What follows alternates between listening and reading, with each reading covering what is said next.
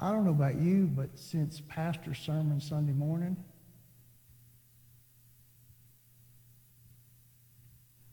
Holy Spirit's been tearing me up, which is a good thing.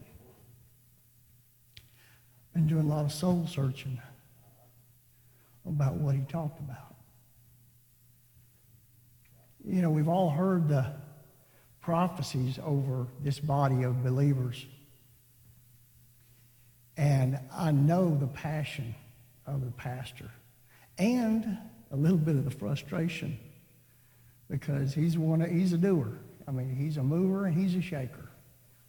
And I always remember Brother Landry, who was the pastor here before.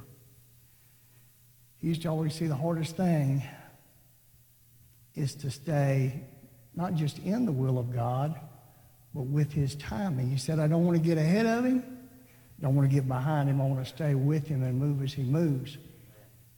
And that's what I want.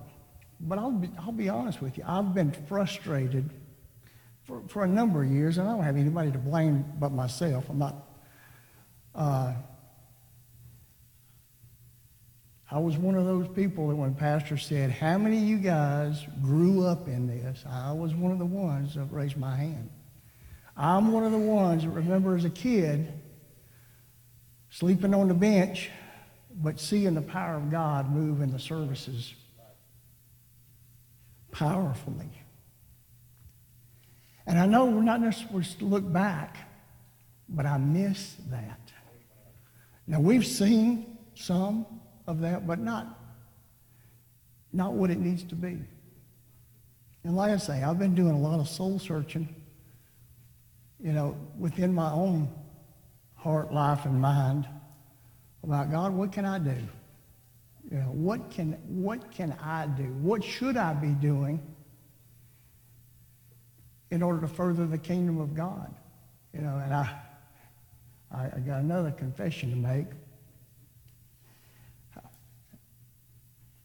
The other morning I was praying over, you know, what the Lord wanted me to speak on.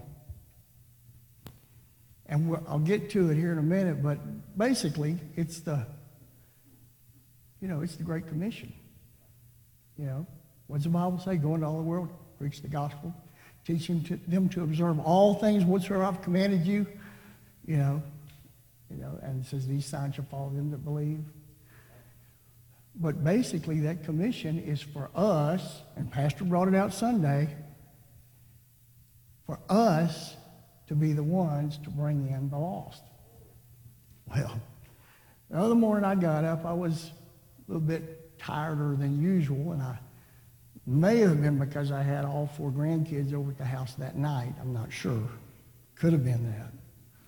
But anyway, I got up the next morning to go pick up donuts, which is a ritual. And I've been praying already. I'd already been up and praying, Lord, you know, give me opportunities to witness for you, Lord. I want to be used, you know, and you know, that's that dangerous prayer that you pray sometime. Well, I'm on the way pulling into the donut shop. I get out. There's a hitchhiker going up and down the road, and he starts yelling at me. Well, I'm like, I don't feel like dealing with this. So I just ignored him. Went on in, got the donuts. Well, here he comes in right behind me. And, you know, he reeked of tobacco, and, you know, that's immaterial, but he did. You know, he was a dirty, looked like homeless guy. So I got my donuts, and he comes up to the counter, and you know, the guy asked him if he could help him. He said, well, I don't have no money. Well, being the good, compassionate guy that I did, I got my donuts and left. Okay? And then once I got in the car, on my way back, you know, it's like this. He's tapping me on the shoulder, and he's going, you just prayed this morning, and you missed it. You missed it. So that's my confession. That's my New Year's confession. How about that? I really don't know what to call this message tonight. There's several things that I want to hit on. Really kind of pushing us back, hopefully pushing us back toward the basics.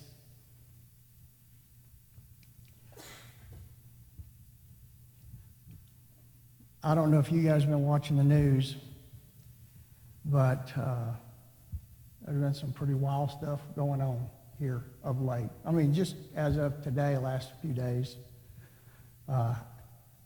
In some ways, I'm encouraged, but more than that, I'm, just seeing the state of the world. But just a couple of things I wanted to mention. I don't know if you've noticed, but politicians are starting to use Scripture to support their positions. And believe it or not, abortion, homosexuality, and illegal immigration, they're using Scripture to support their positions. There's a pro-abortion activist group that has just filed a lawsuit saying that abortion bans violate their religious freedom. Don't know how that works, but apparently in their mind it does. I read today that the first genderqueer priest in the Church of England has a desire to normalize that identity with children. So, intrigued by the article, I read the article, and he said that he had a revelation about Scripture concerning his situation. And it was Genesis 1:27. So, of course, looked it up. And it says, so God created man in his image. In the image of God created he him, male and female created he them. Well, the revelation that this guy had was that the Bible talks about maleness and femaleness and not men and women. Just to show you how stupid that revelation is, again, the Bible was not written in English. It was written in Hebrew and Greek. If you look up the Hebrew for male and female created he them, it is explicitly referencing biological sex. Okay, so his revelation is screwed up from the very beginning. But anyway, and again, people that don't know any better are going to take that and run with it. So, okay, we got justification for all this craziness that's going on. The scripture that I thought about, though, in reference to that, 1 Timothy 4:1, and I told the guys in the back I was going to give them a little more time to find the scriptures.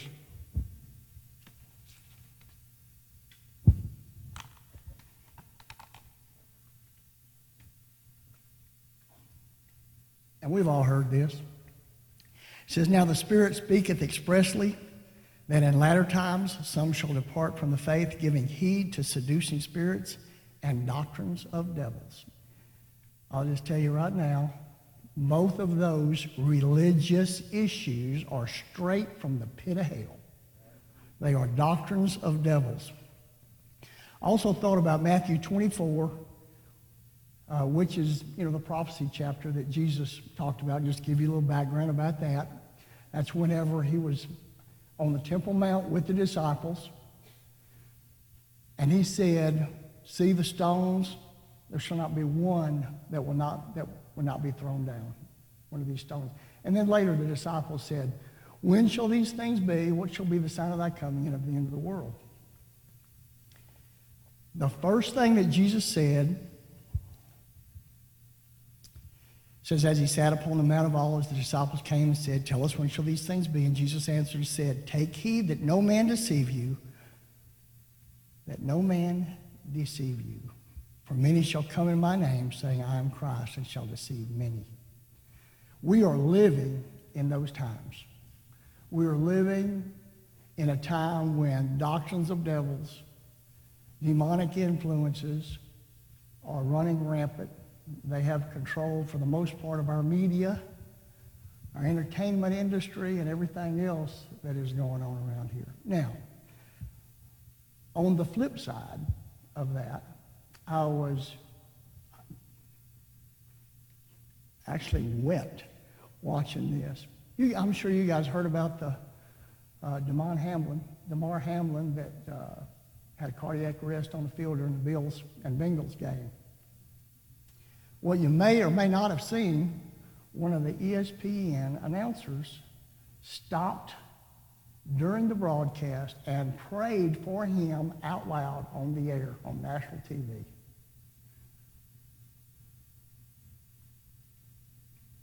Thank you, Jesus. Thank you, Jesus. So, I thought about that scripture. It says, where iniquity is abound, there my spirit does much more abound. We have a tendency to think we're overwhelmed, outnumbered, outgunned, whatever you want to call it. We're not. It's only because we continue a lot of times to be silent, not stepping out in boldness. And like I say, I want to get to that. But the first thing that I wanted to talk about, and this is what I've been doing for the last couple of days, is searching my own heart, my own life. I thought about that scripture in Psalms where David said, search me, O God, and know my heart. Try me. Know my thoughts. And see if there be any wicked way in me. And lead me in the way everlasting. That's my prayer. But I got to thinking,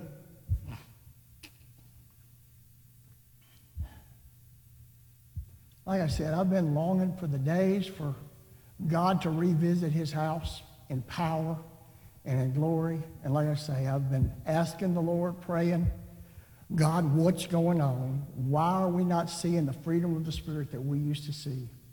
I can remember I grew up in the Bridge City Church, and I'll just tell you, there was times where we didn't have a normal service. Very rarely we had a normal service. It was usually a runaway just about every time. But the Lord highlighted something to me. It was a time of basically overt, aggressive evangelism on part of that congregation. Those men were aggressively promoting the gospel to the men at work, to anybody they come in contact with. There were people coming into that church, getting delivered, getting saved, and getting healed. And so you ask, okay, what's going on? Well, I thought about this. Now, I ordinarily don't bring this kind of stuff up, but it does fit to a degree. When I was working, they would do these business seminars for us and all kind of stuff about, trying to teach us how to be good managers and all that kind of stuff. And I never forget, there was one seminar that they did. It was called, and what they displayed was what they call the life cycle, or the life cycle of an organization. And it said it always tracks. And just to kind of give you an idea of what they talked about, first you got an idea, then you got basically somebody puts that into motion. It's called entrepreneurship, where the business gets started. There's a startup. There's a lot of innovation, a lot of excitement, a lot of energy going into it. And then as that business grows, it becomes more and more formal, more and more structured, more and more regulated, to the point where they add so much overhead to the organization that it can no longer support itself, and it ultimately dies, goes out of business. They said one of the key issues in the death of any organization is what they call inward focus versus outward focus. At first, a business is, they're focused on their customer. How can I make my product better? How can I get it out to them? What can I do to, improve what I've already got? Everything that you buy now is new and improved. But that's what the idea is. But what happens in these organizations is they get to optimizing internal processes, and so all the energy and resources are focused inward to maintain the structure, and you lose total focus of the customer and the product. Now you might ask, well, what does that have to do with anything? Well, think about it for just a minute.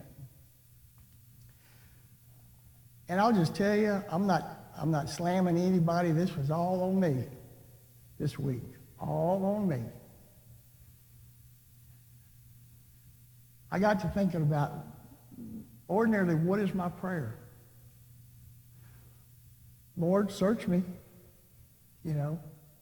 cleanse me, purify me, even use me, but it's all about me. You see what I'm saying? Inward focus. Focused on me.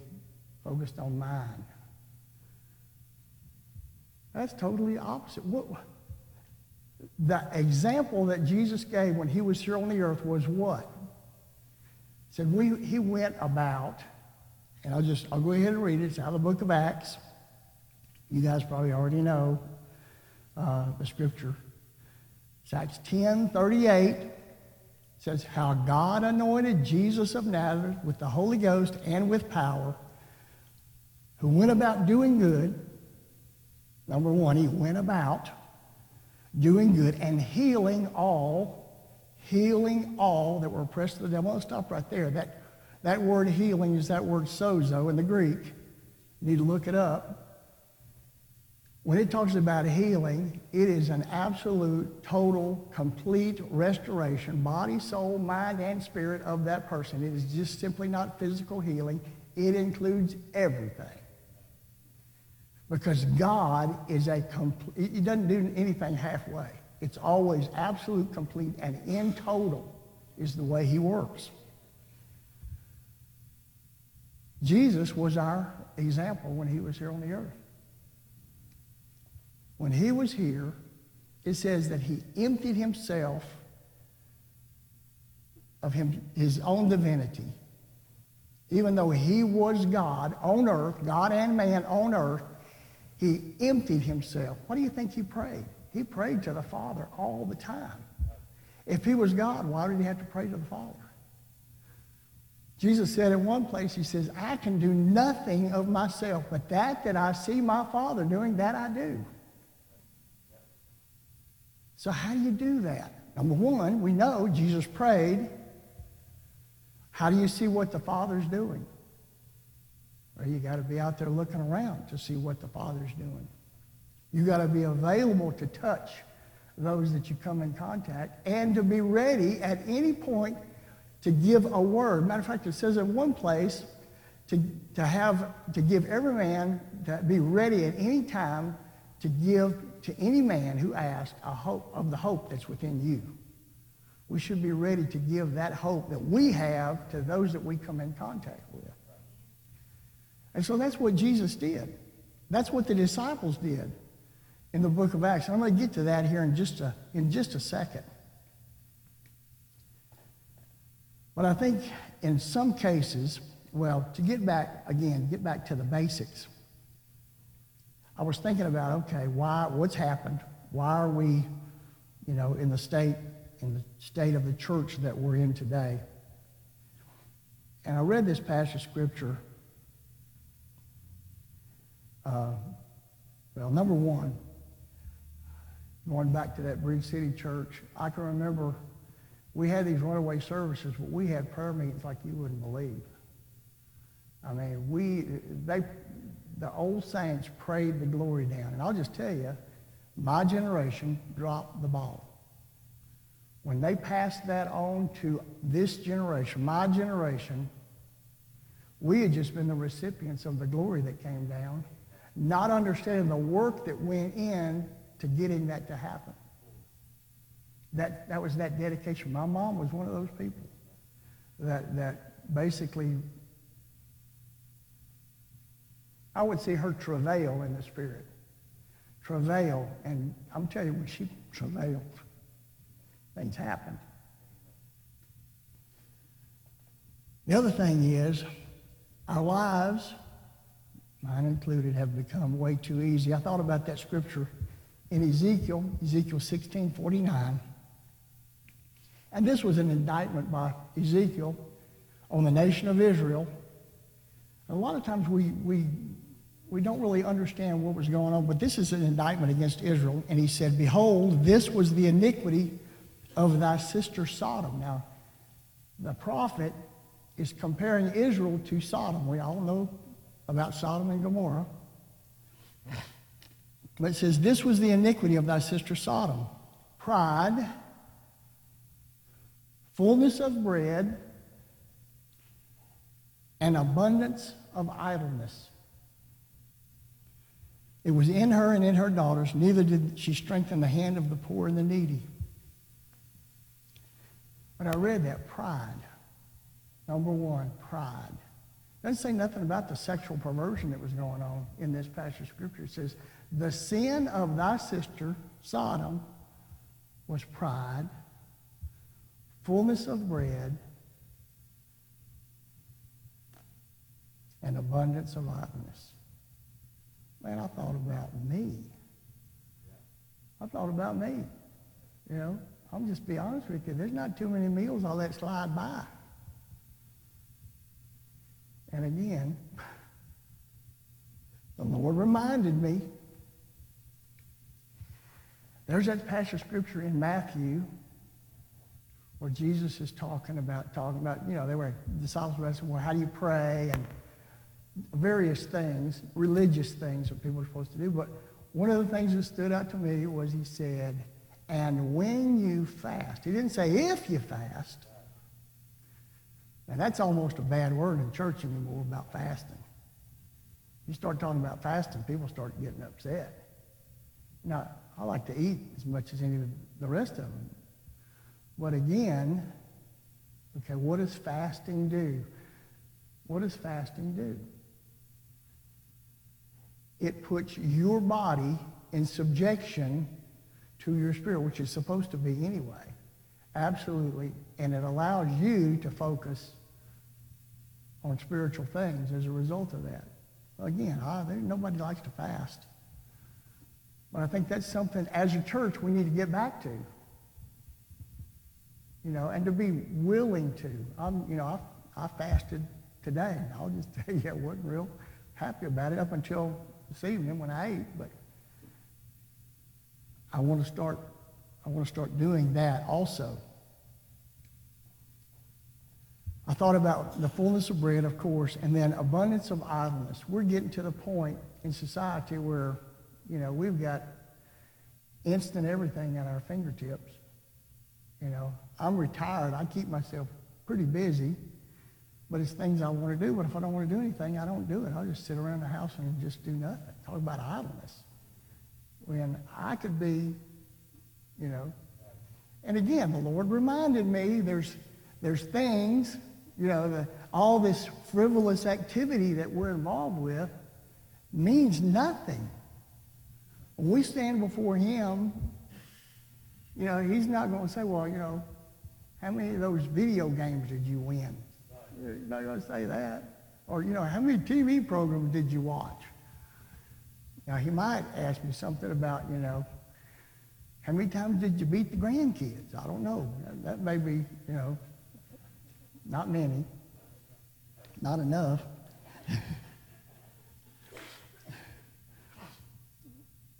But what we need to do is, again, just get back to the basics. And you might ask, well, you know, what's the basics? And we all know. A lot of times it's not that we don't understand what is needed or what we have to do. It's just really a matter of doing it. You know, there's a little teaching that I'd done several years ago, and it was on that little, an acronym, but it's basically repent, repent, abide, and do. You know, repent first, get your heart and life right with what the Lord wants you to do. Abide in Him, Stay attached to the vine and then do. Be not hearers of the word only, but doers of the word. And Pastor, again, has gone over that in a lot of ways, in a lot of lessons and a lot of sermons that he's taught. But the other thing that I did was I pulled up, because here this last year, I've been teaching in the Sunday school class about the 16 fundamentals of faith as prescribed in the Assemblies of God, Assembly of God doctrine. Number 10 is the church and its mission. And so I read it. I'm going to read it to you real quick. It says, the church is the body of Christ, the habitation of God through the Spirit, with divine appointments for the fulfillment of the Great Commission. Each believer, being born of the Spirit, is an integral part of the General Assembly and the church of the firstborn, which have their names written in heaven.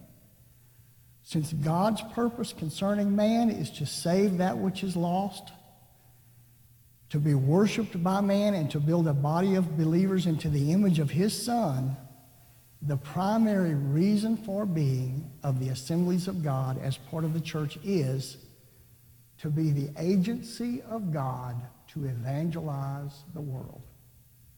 Again, the Great Commission. Number 2 is to be that corporate body in which a man can worship God. And then again, number 3, to be a channel of God for the purpose of building the body of believers being perfected into the image of his Son through the fivefold ministry, being apostles, prophets, evangelists, pastors, and teachers. This is expressly written as part of the 16 fundamentals of faith. As long as the Assemblies of God was founded on these principles. They were I don't know if they still are, I would hope so, the greatest evangelistic, missionary-based effort in the world. And those areas where they're still doing that, especially overseas in the missionary efforts, they're having great success. And they're seeing the power of God manifest. Now, what I wanted to go into next, and I've heard different ones say this, and I get what their point is. But what I wanted to do is hopefully get you thinking.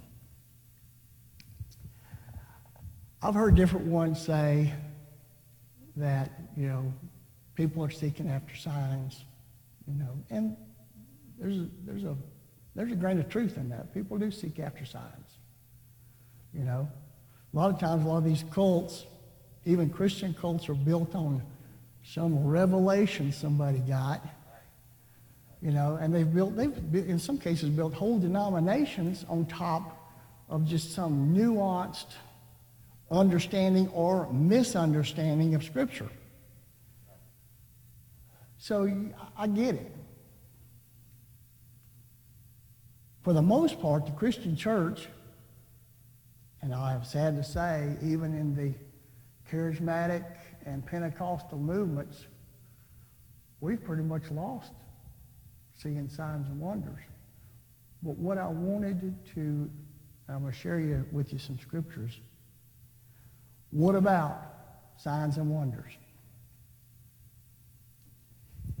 What Jesus said in John 14:11, he said, believe that I'm in the Father and the Father is in me, or else believe me for the works.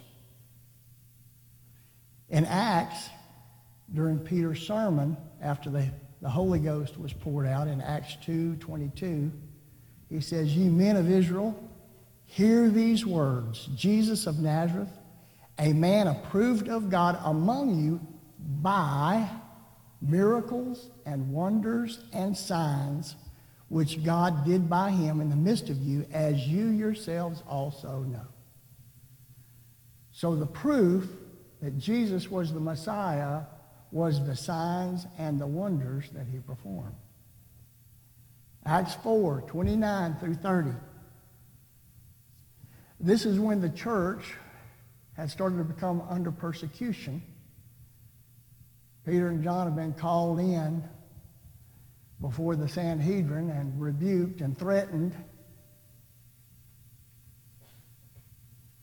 They go back to the congregation, and this was their prayer. Okay, this was their prayer. Acts 4:29 through 30. It says, "And now, Lord, behold their threatenings, and grant unto thy servants that with all boldness we may speak thy words." Their prayer, God, don't shut their mouth, don't stop the persecution, but give us additional boldness to speak the truth that you've given to us. And said, "By stretching forth thy hand to heal, and that signs and wonders may be done in the name of thy holy child, Jesus." So not only did they pray for boldness, they say, "God, let your signs and your wonders be made manifest as a result," again, like with Jesus, to prove that what we're saying is the truth. I'll just tell you, when you start seeing signs and wonders, when there's a manifestation of signs and wonders, and there's healings going forth, and miracles that are happening, like that pastor said Sunday, this building couldn't hold the people.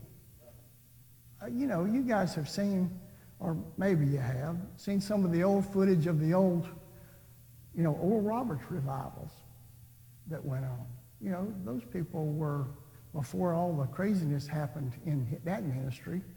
I mean, and a lot of these ministries started out right on track, absolute truth, straight as an arrow, preaching the gospel, the absolute straight, pure gospel, and God manifested himself through signs and wonders as a result of that.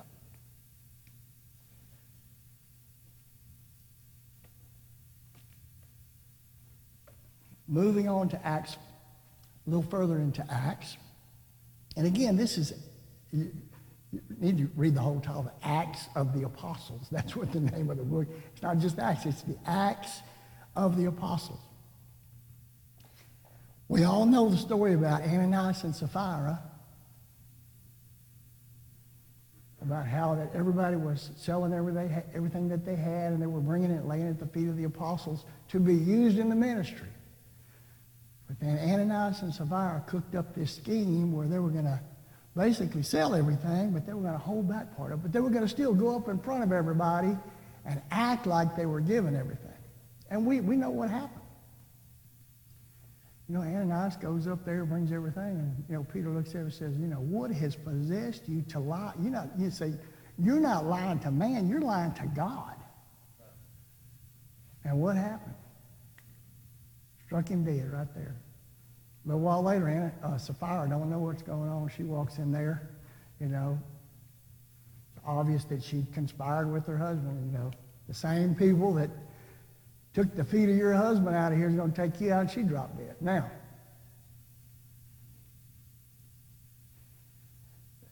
we all kind of can relate to that as far as the Old Testament is concerned. This is the New Testament church. Man, what would happen today? It says right here, it says, and great fear, I can just tell you, and great fear came upon all the church and upon as many as heard these things. And by the hands of the apostles were many signs and wonders wrought among the people. Even in a pretty explicit display of the power of God, not in a healing capacity, but in judgment, because that's what it was, judgment against those two that lied, it even spawned a revival among the people. Great fear. I'll just tell you right now, if that happened in this church, there'd be great fear. And it would probably eliminate a few in the congregation, I would think. I tell you what, it would make you do a lot of soul searching before you did something. And I'll just tell you, just kind of a little side note.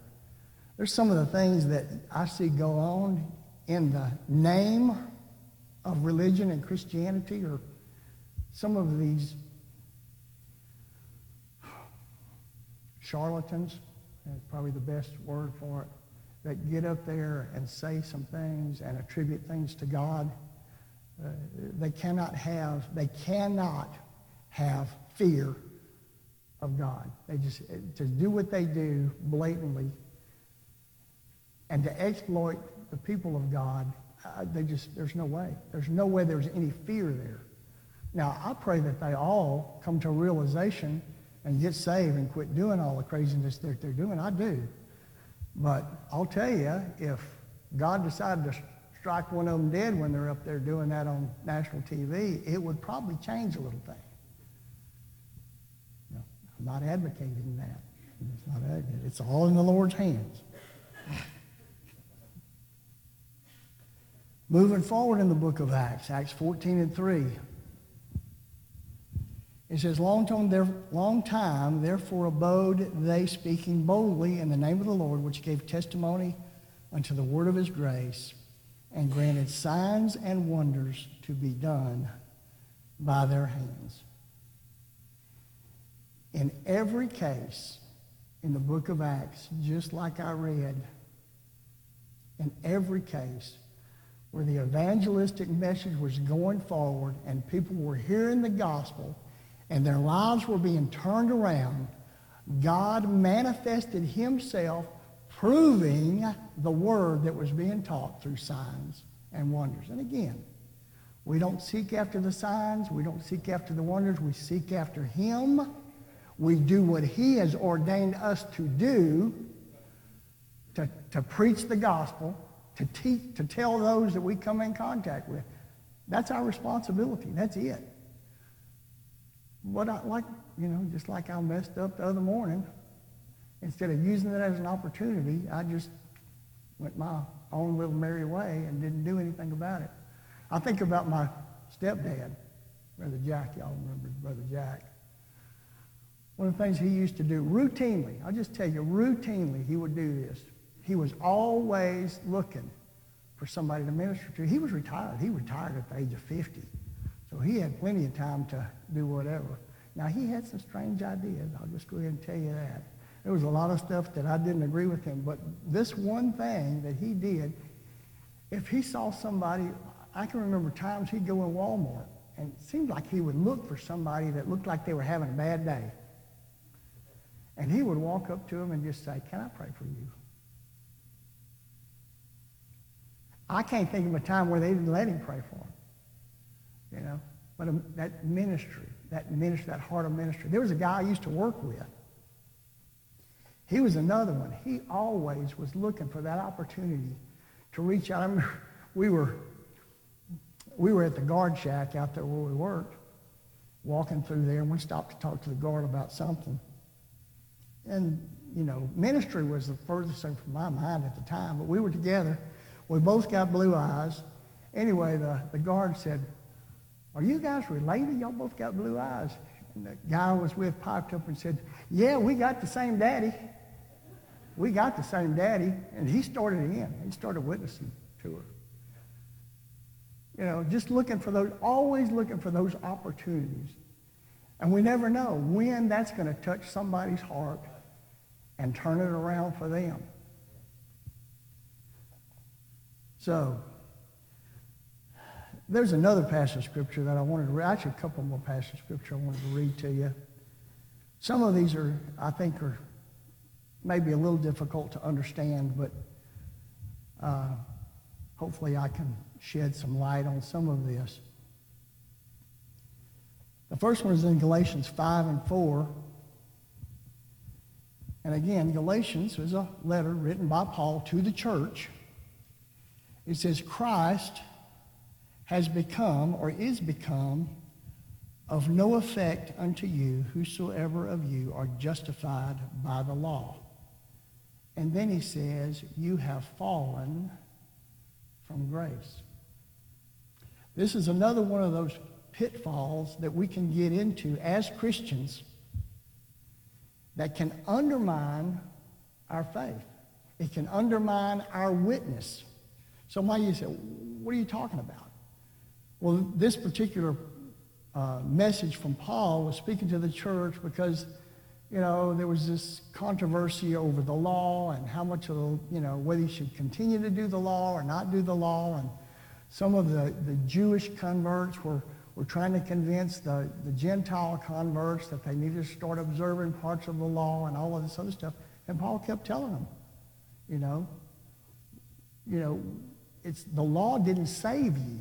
The law just basically revealed to each and every one of us what the will of God is for us. Jesus coming and dying on the cross, being that substitute for us, and us accepting that sacrifice and applying it to our own life, give us the ability to be righteous before God. And that's it. But if you continue, and I'll just tell you, I've been guilty of this on more times than I want to think about, and I keep having to learn a lesson over and over and over again. When I mess up, I think I've got to do something to fix it. I think, I guess that's where the whole idea of penance came from in the Catholic Church, is, I got to do so many Hail Marys or, whatever, in order to be justified and made in right standing with God again because I messed up. That's what he's talking about here. If you, through your own efforts, are trying to justify or to make yourself righteous before God, then you have fallen from grace. Because you have avoided the sacrifice that Christ made for you, and you're trying to substitute your works to justify that relationship back with him. When all you simply got to do is 1 John 1:9, confess your sins. He's faithful and just to forgive your sins and cleanse you from all unrighteousness, period. And you're done. You're back in the place that you need to be with him. You don't have to go through. But again, that's one of those things that we've got to be careful of and not allow the enemy to deceive us. These passage of scriptures I quote all the time, in the book of Hosea, my people perish for lack of knowledge. I cannot emphasize it enough. You've got to know the book, just like that crazy genderqueer Church of England person that perverted the scriptures in order to justify their lifestyle. If you don't know the book, then you'll swallow that junk. You've got to know the only truth,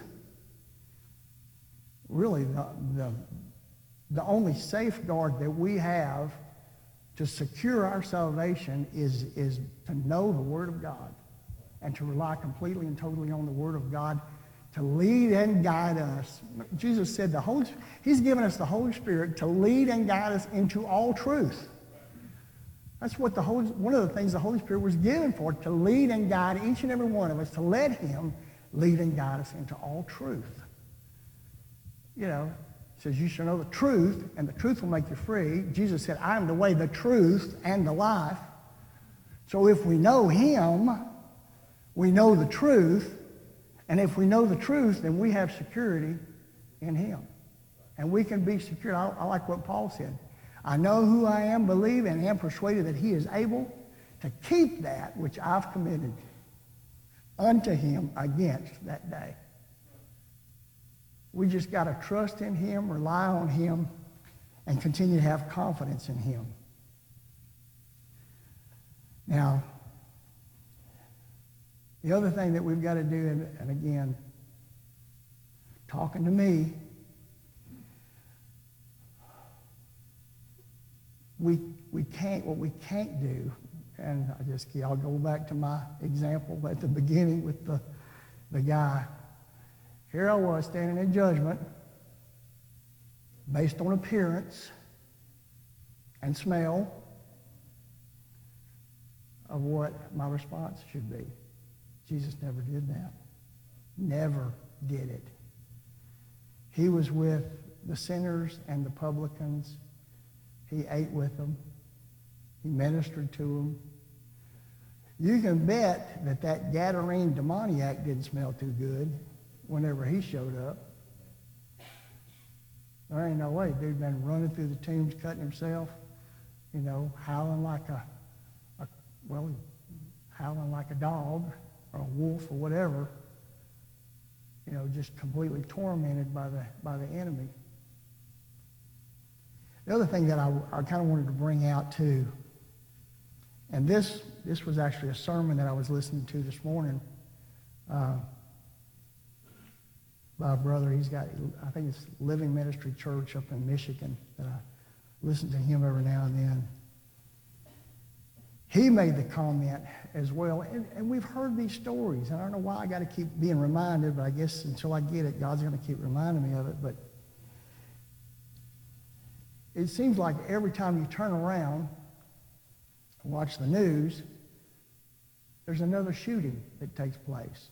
And I'll just tell you right now, I believe all of those types of things are actually demonic. The people are probably most likely demon-possessed that are doing that kind of stuff. What's the devil come to do? Steal, kill, and destroy.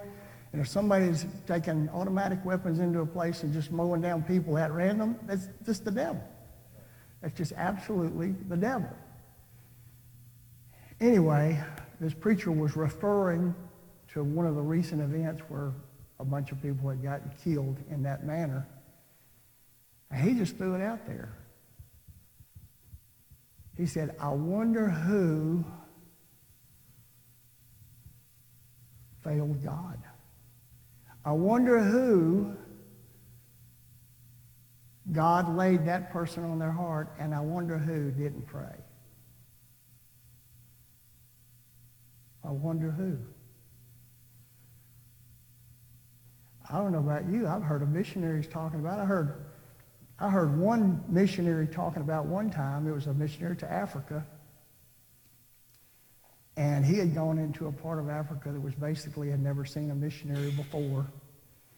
And they were the village was very antagonistic. Matter of fact, they had the village chief and the villagers had every intent of killing the missionary. And they told them later that they had every intent. The night that they were there, they were going to go over there and just chop them up. But they said they couldn't. Missionary says, well, why not? Well, when we got there, there was these really big guys standing outside, really big guys. And they had these flaming swords with them. And there ain't no way we was going anywhere close to those dudes. When that missionary got back to the States, he was doing his itinerating, and he told that story to the congregation. He had a lady come up to him after the service, and she said, what day was that? And he told her. He says, about what time would that be? She said, okay. She said, God woke me up. God woke me up. Said, I hit my knees and I prayed through. God used me. I don't want to be one of those people that, that just keeps missing it.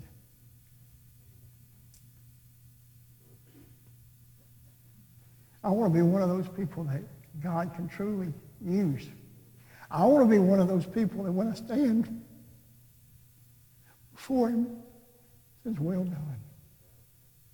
I don't want to be one of those ones where he says, depart from me, you workers of iniquity, I never knew you. Because those people are going to say, Lord, didn't we do wondrous miracles in your name? Didn't we cast out devils in your name? Didn't we prophesy in your name? He's going to say, depart from me. I don't know you. I want God, not just me. I want God to be able to use this body.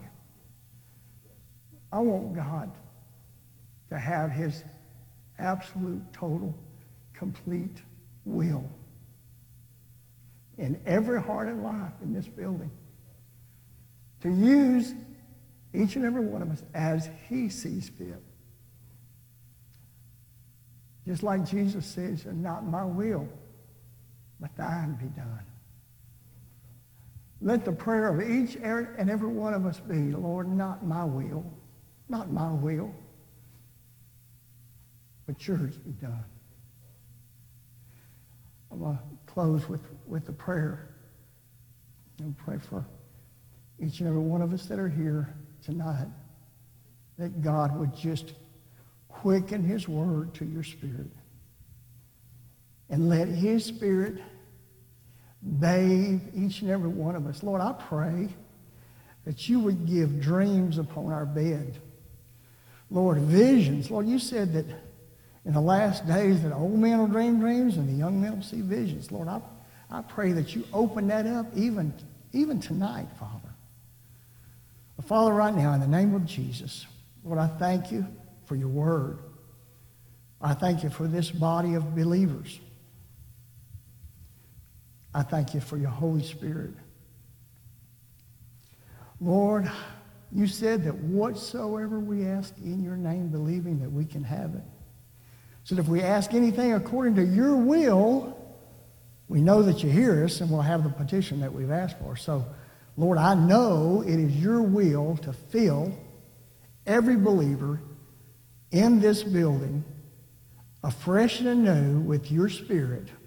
Lord, I ask for a fresh anointing on each and every person under the sound of my voice, Father. I ask you to open up opportunities for them to witness for you. Lord, to fill their mouth with your wisdom as they speak, Father. Lord, I ask that there be a mighty influx of people, Lord, to be saved, to be healed, and to be delivered in this place, Father. Lord, I continue to believe that the prophecies that have been given over Mag are true, and they will come to pass. But, Lord, give us the boldness to act. And I'll give you all the praise and the honor in Jesus' precious name. Amen.